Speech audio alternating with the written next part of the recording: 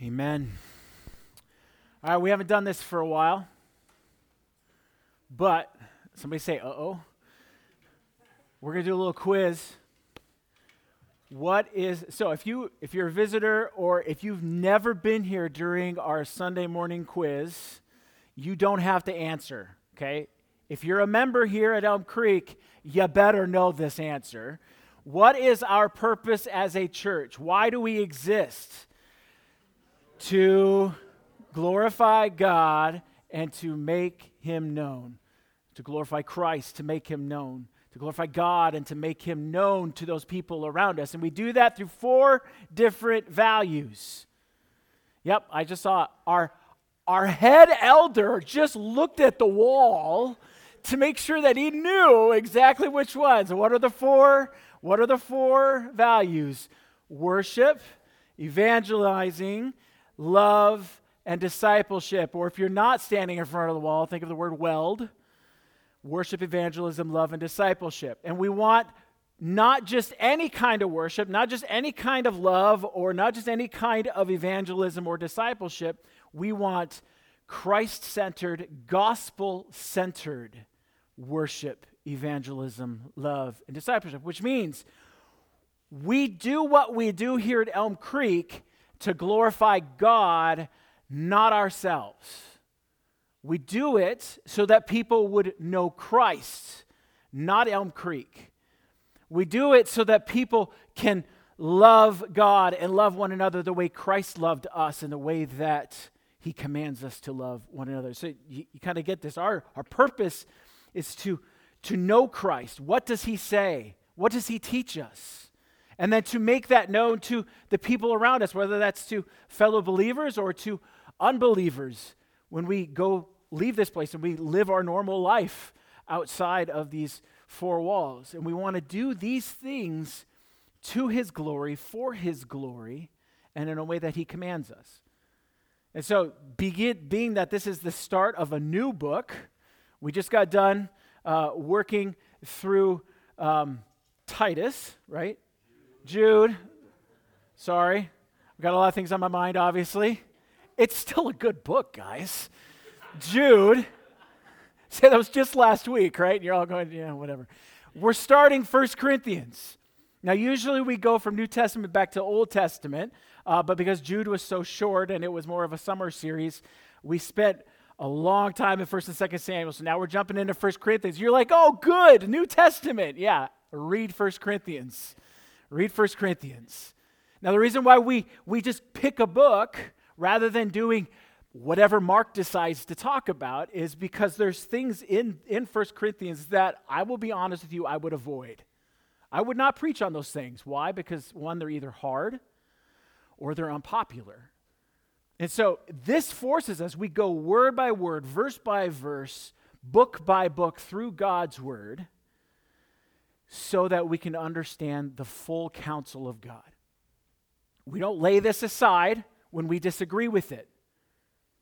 Because if we disagree with God's word, the problem is not with the word, but if you've been here long enough, you've heard this before, the problem is with me, with us. It's either we misunderstand or we just don't like it. So the question is can we submit ourselves underneath the word of God? So as we go through this book and we start dealing with some uncomfortable topics or topics that maybe I disagree with, can we submit ourselves under the word of God and allow God's word to speak to us and to challenge us and to encourage us, maybe even to convict us as God's people?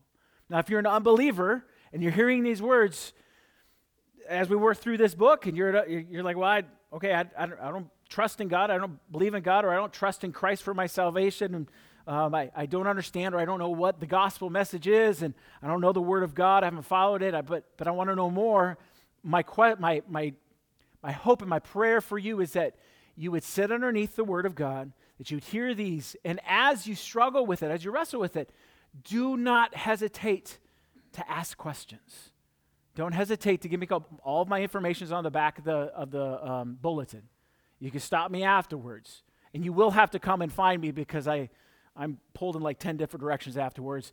Or if you say, hey, email me, Obviously, I don't even remember what book we went through last week, so you're going to have to send me an email or shoot me a text or give me a call, and let's set up a time to have a conversation, because I do not want you to leave here without hearing and knowing and understanding the gospel of God, because that is why we are here. As God's people, to sit underneath the gospel and be encouraged by it, and for unbelievers to hear the gospel for the first time and believe and be saved. That's why we exist. And that's why we go through the book of the Bible, one at a time.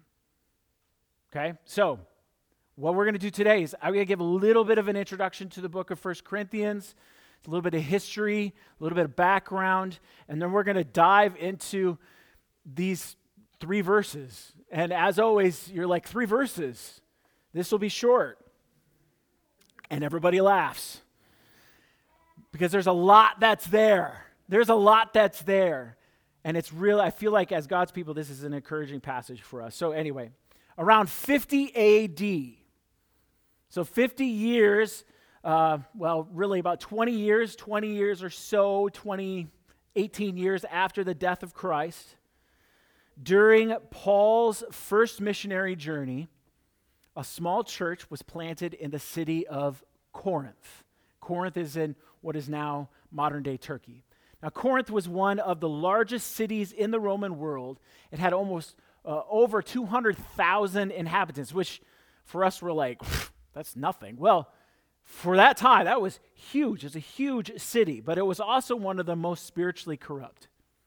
Its strategic location, geographically, brought people from all over the empire for trade and business. And so with so many people from so many different regions and so many different religions, pagan temples were everywhere. So if you want to put it in modern day terms, there was a church on every corner.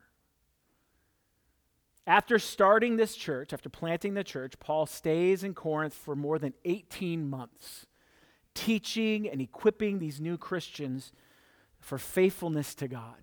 And when Paul eventually left the church in order to continue his mission work, he had every reason to expect the church to continue to grow in spiritual maturity. He had set them on the right path. All they needed to do was keep going down that path.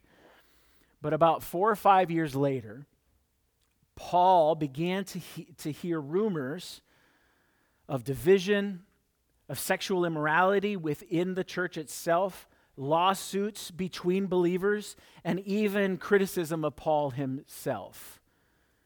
And so Paul's teachings. Now, Paul's letter that he writes, 1 Corinthians, is a response to these issues, but then also to respond to questions that the church had asked him in a previous letter that they sent to him.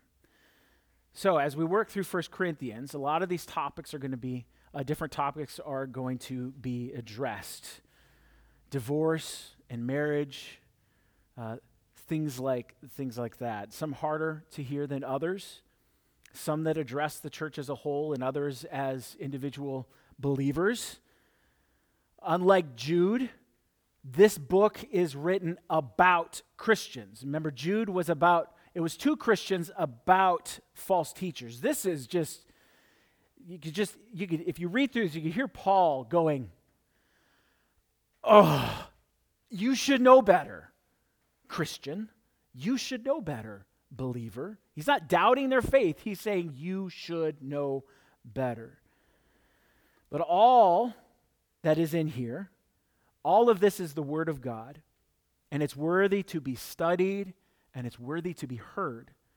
And so when we come across something difficult, whether it's because it's too hard to understand or it's something that we disagree with, don't run away from the difficulty. Like too many people, they get to a hard passage and they go, that's hard. I'm just going to move on to the next verse because it's a lot easier to understand. It is there for a reason. The question is why?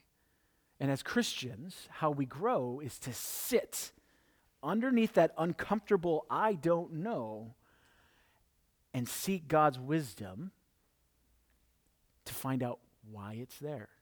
Why does he say what he says? God has put these things here for a reason.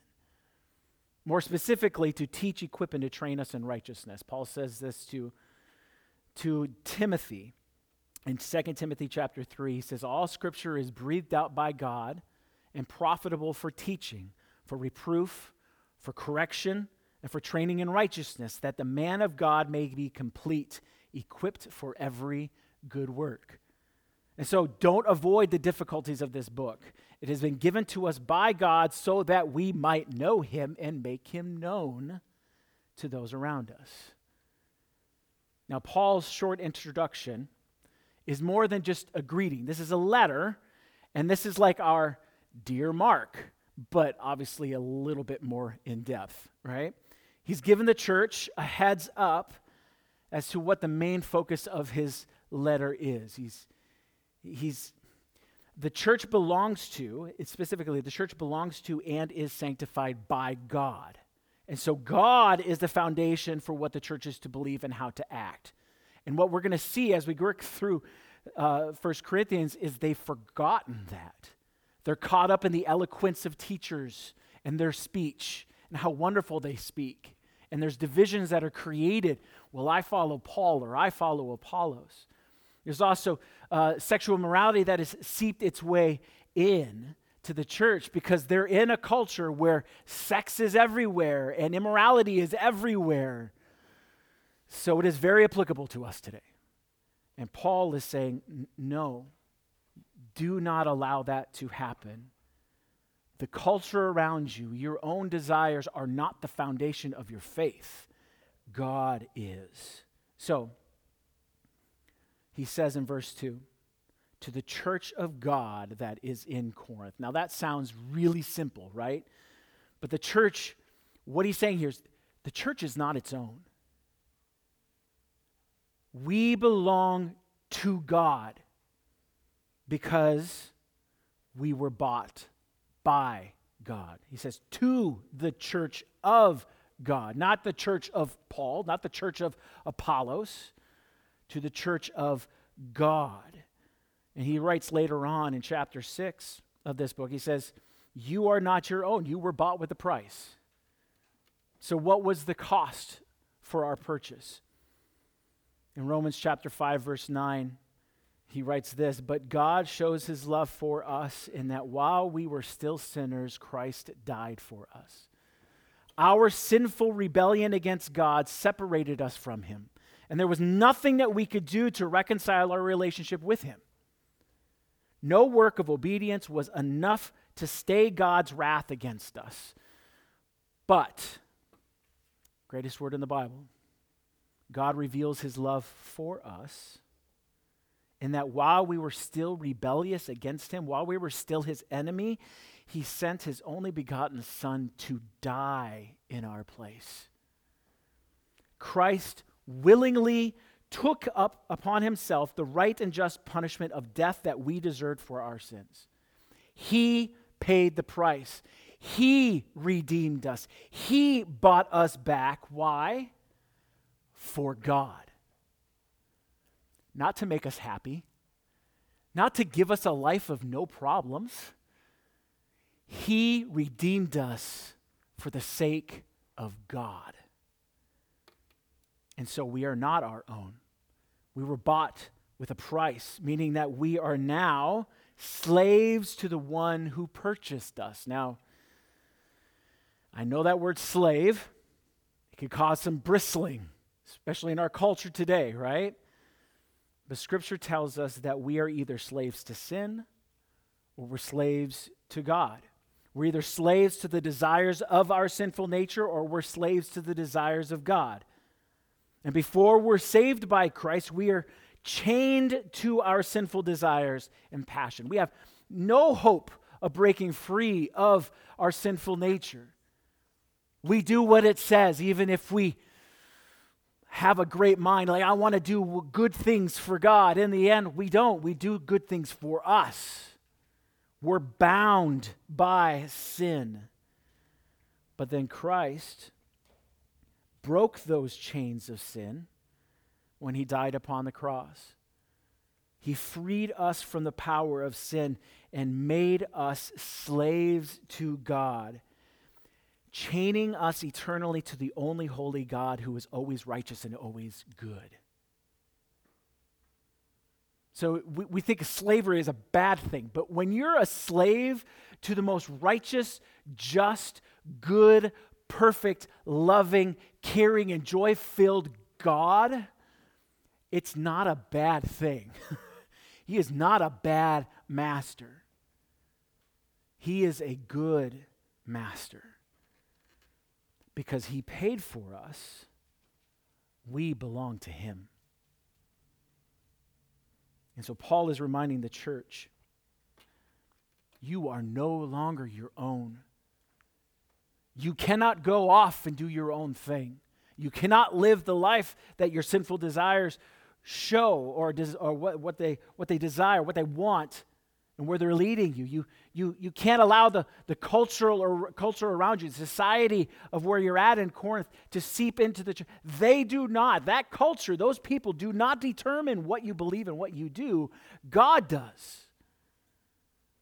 Because God's the one who paid for you. Corinth did nothing for you. It does nothing but lead you to destruction. But God leads you to life through his son, Jesus Christ. So remember, you are no longer your own, and it is the best position to be in as a human being, to belong to the creator of the universe. We are his. But this doesn't happen by our power, but by God's. In Paul's first words, he tells them that he was called by the will of God to be an apostle of Jesus Christ. Now, the word calling needs a little bit of clarification. Okay, so this past week, I called my mom. She lives in Illinois. I called her on the phone. I dialed her number. She chose whether to answer or not. And then we had a conversation. Okay, that's not what Paul means. God didn't call Paul hoping that he'd pick up the phone. He didn't ask Paul to be an apostle. He didn't hope that that Paul would say yes to being an apostle, because that's not how God works. To be called by God means God named him and declared him an apostle. Why? Because it was God's will to send Paul to the Gentiles. That's what apostle means, one who is sent. Paul was sent by God. He was declared an apostle to the Gentiles to preach the gospel message of salvation through Christ alone. And so it is with the church in Corinth. They are called by the will of God to be saints. Now, did you catch it? That's actually not in there. Did you know that? Did you see that? It doesn't say by the will of God for the church. So, where do I get that from? Well, who is doing the calling in these verses? Because calling is in there 3 times. 2 of them are by God himself. And if God has called Paul according to his will, then he has also called the church to be saints according to his will. Meaning that God did not ask the church to be saints. He named them saints. He declared them saints because it was his will to do so. So what does it mean to be a saint? A saint is a holy one, or one that is set apart. So God has declared his church to be set apart from the unbelieving world around them in order to do the will of God. And how was this done? Through the sanctifying work of Jesus Christ. To be sanctified is to be made holy. And so they are called to holiness because they have been made holy in Christ Jesus. Now, that's really confusing, right? They are called to be holy because they have been made holy. See, Christ's work has not only freed the church of God from slavery to sin, but it has also made them holy. It has made the church ritually clean before God. It has made the church righteous in the sight of God. The blood of Christ has cleansed us from all unrighteousness, 1 John 1:9. So we talk about sanctification, usually here, we talk about sanctification being a lifelong process, and it is. Each and every day, we who are the church are to strive to be more and more holy, to live lives that reflect the desires and the passions of God. But Paul is using the word sanctification here a little bit different. Sanctification here is a completed action with enduring and long-lasting results. I get that from the tense, and if you want to have a little conversation about Greek tense, we could talk that way, but it's not worth it. Just know, the tense of this, past, present, future, is usually ours. There's like 8 different tenses in the Greek language. Here, what he's saying is sanctification is a completed action. It is done, but it has enduring, long-lasting results. Meaning that the church in Corinth was made holy in Christ. Done, over with. The price of death for their sins has been paid. But that holiness will continue to show results throughout their lives. In other words, there's no one-and-done holiness. I've got my fire insurance to get me out of hell, and now I can do whatever I want. That's not what Paul is saying. Our being made holy by God affects every aspect of our lives, every day of our lives, until Christ should come or he takes us home. There are 3 things as a church that apply to us today, if you want to say. Implications. First, the church belongs to God alone. He is our Lord and Savior who has declared us as set apart to do his will and to proclaim the truths to a lost and condemned world. John 3:16 through 18. We do not have the option of holding our own preferences above God's. We do not have the option to proclaim our own truths above the truths of God, because we are not our own. We were bought at a price. To put our own preferences, to put our own desires above God's, reveals that we are either young and immature in our faith, or we just don't understand exactly how that works out in our lives, or we are an unbeliever. If you're the first, that means then, man, as a church, we need to get into the Word of God. We need to study it for ourselves. We need to gather together as the saints, as the people of God, to sharpen one another. You do that on a Sunday morning. You've got ElmCreekers afterwards that are doing that. You have a small group that's meeting. You've got Bible study on Monday nights. We've got men's ministry, women's ministry. Why do we? All of those things revolve around the Word of God. Why? Because it is what God teaches us about himself. And so if we're struggling, if we're immature in our faith, the worst thing that we can do, or even if we're mature believers and we don't quite understand it, the worst thing we can do is to step back and go, I don't need to know. I don't need to know what God says about this. It would be similar to me saying, I don't understand my wife. I don't need to worry about it. I'm not even going to try. And everybody would go, what a horrible husband. Yet when it comes to our faith in Christ, it seems like we too easily go, yeah, if you don't understand it, that's okay, just move on. And God is saying, this is me. I'm telling you who I am. Come and know me more. Dig deep. You'll never understand God fully, and that's beauty, the beauty of things, because he is always going to reveal himself more and more deeply. Even when we're in heaven for all eternity, God is so infinite, we'll never know everything about God, and so we will always be learning more about him. There is no end to him. But if you're an unbeliever,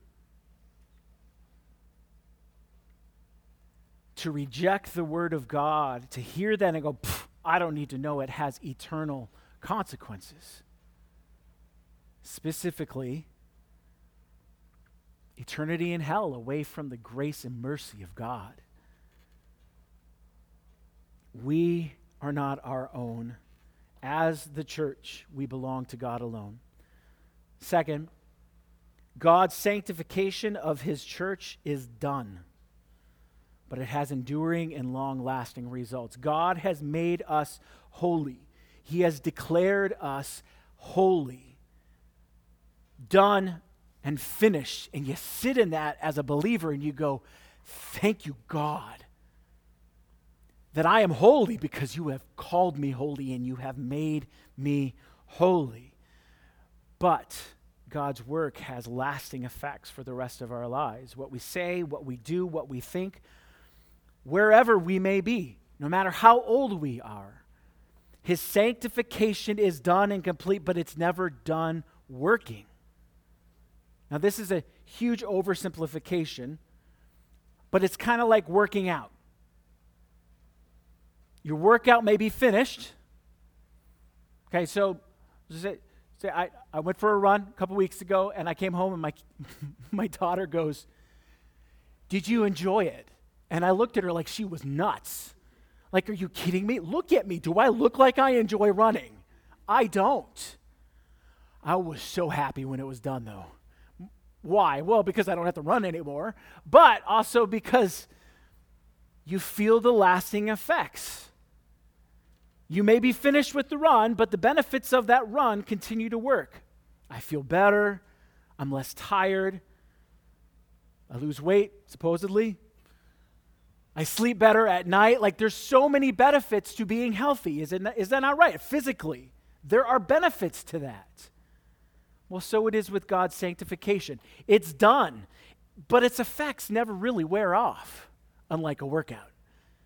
His effects of making us holy is constantly working in us and moving us to become more like him in mind and thought and life and desires.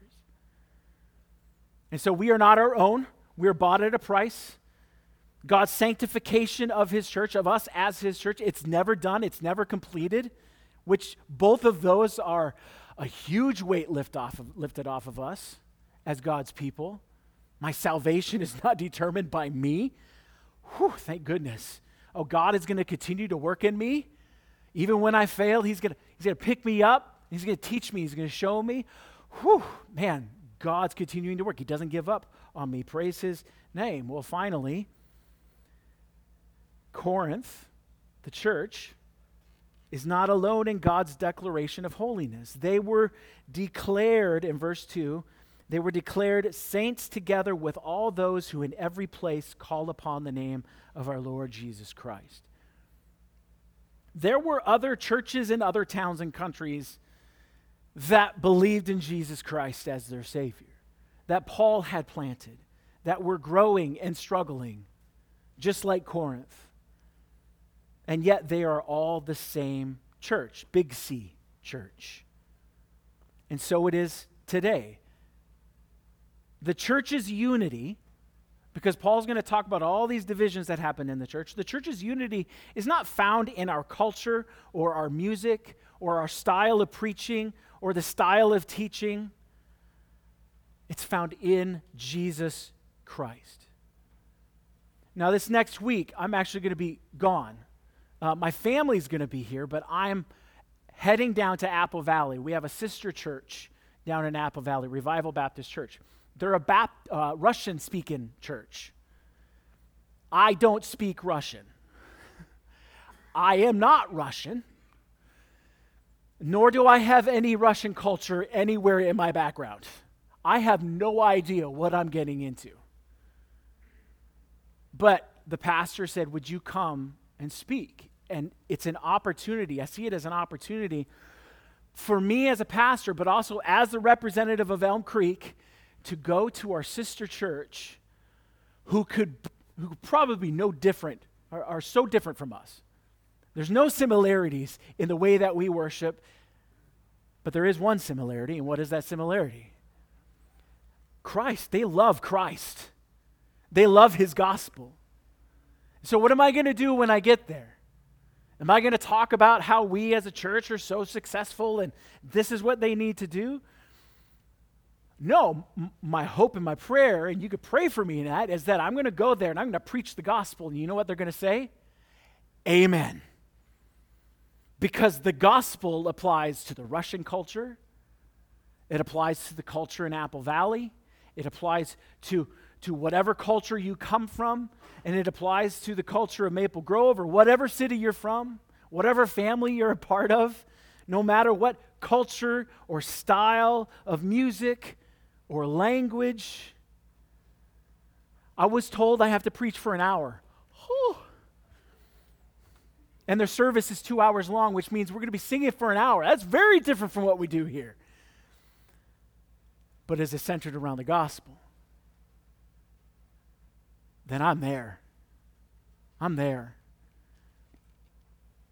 Maybe I should clarify that. I'll preach for a half an hour, and the interpreter is going to speak for another half an hour, so it's an hour total. But you can still pray for them.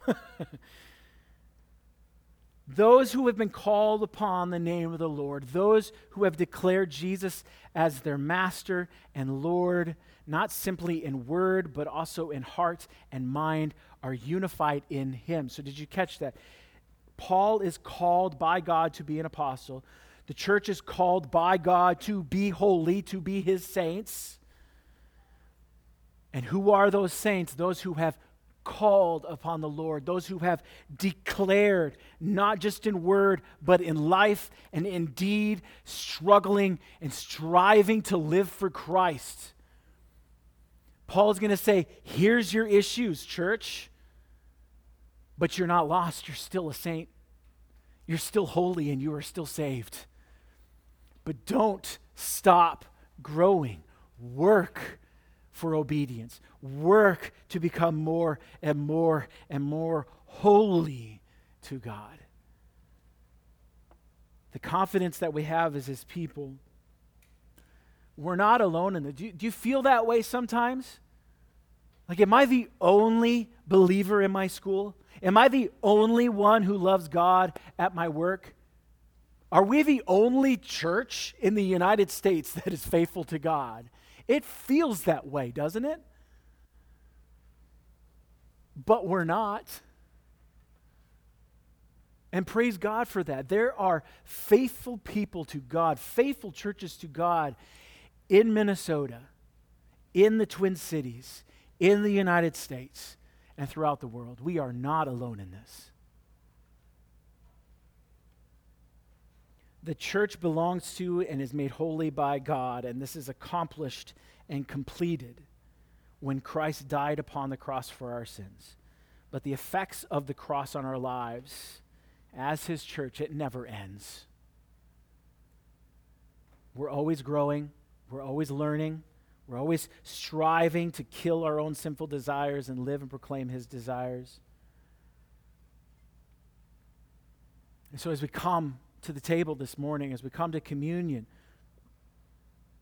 remember, Christ says, remember what I've done. What did he do? Remember what he did on the cross for us as a church, as his church. Remember who we belong to. Remember that God declares us holy and righteous in his presence. Done. Remember, he's never going to remove us from his presence. But also remember that we are sanctified slaves. And there's no better place to be.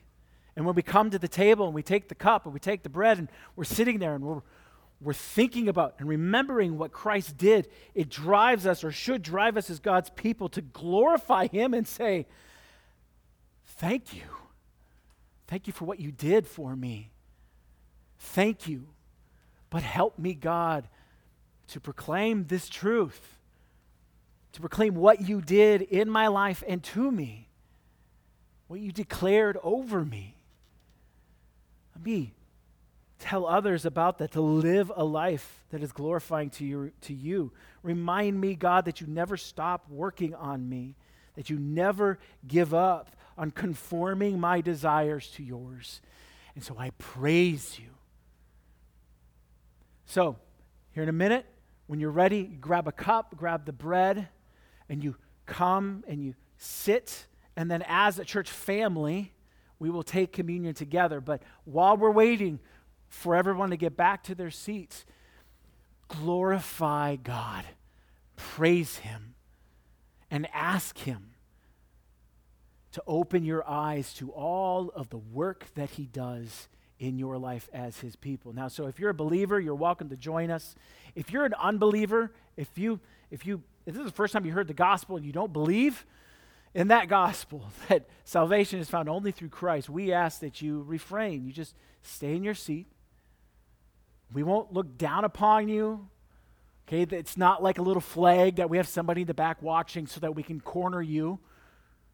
But we do ask that if that is you, do not leave this place without having a conversation with me or with someone else.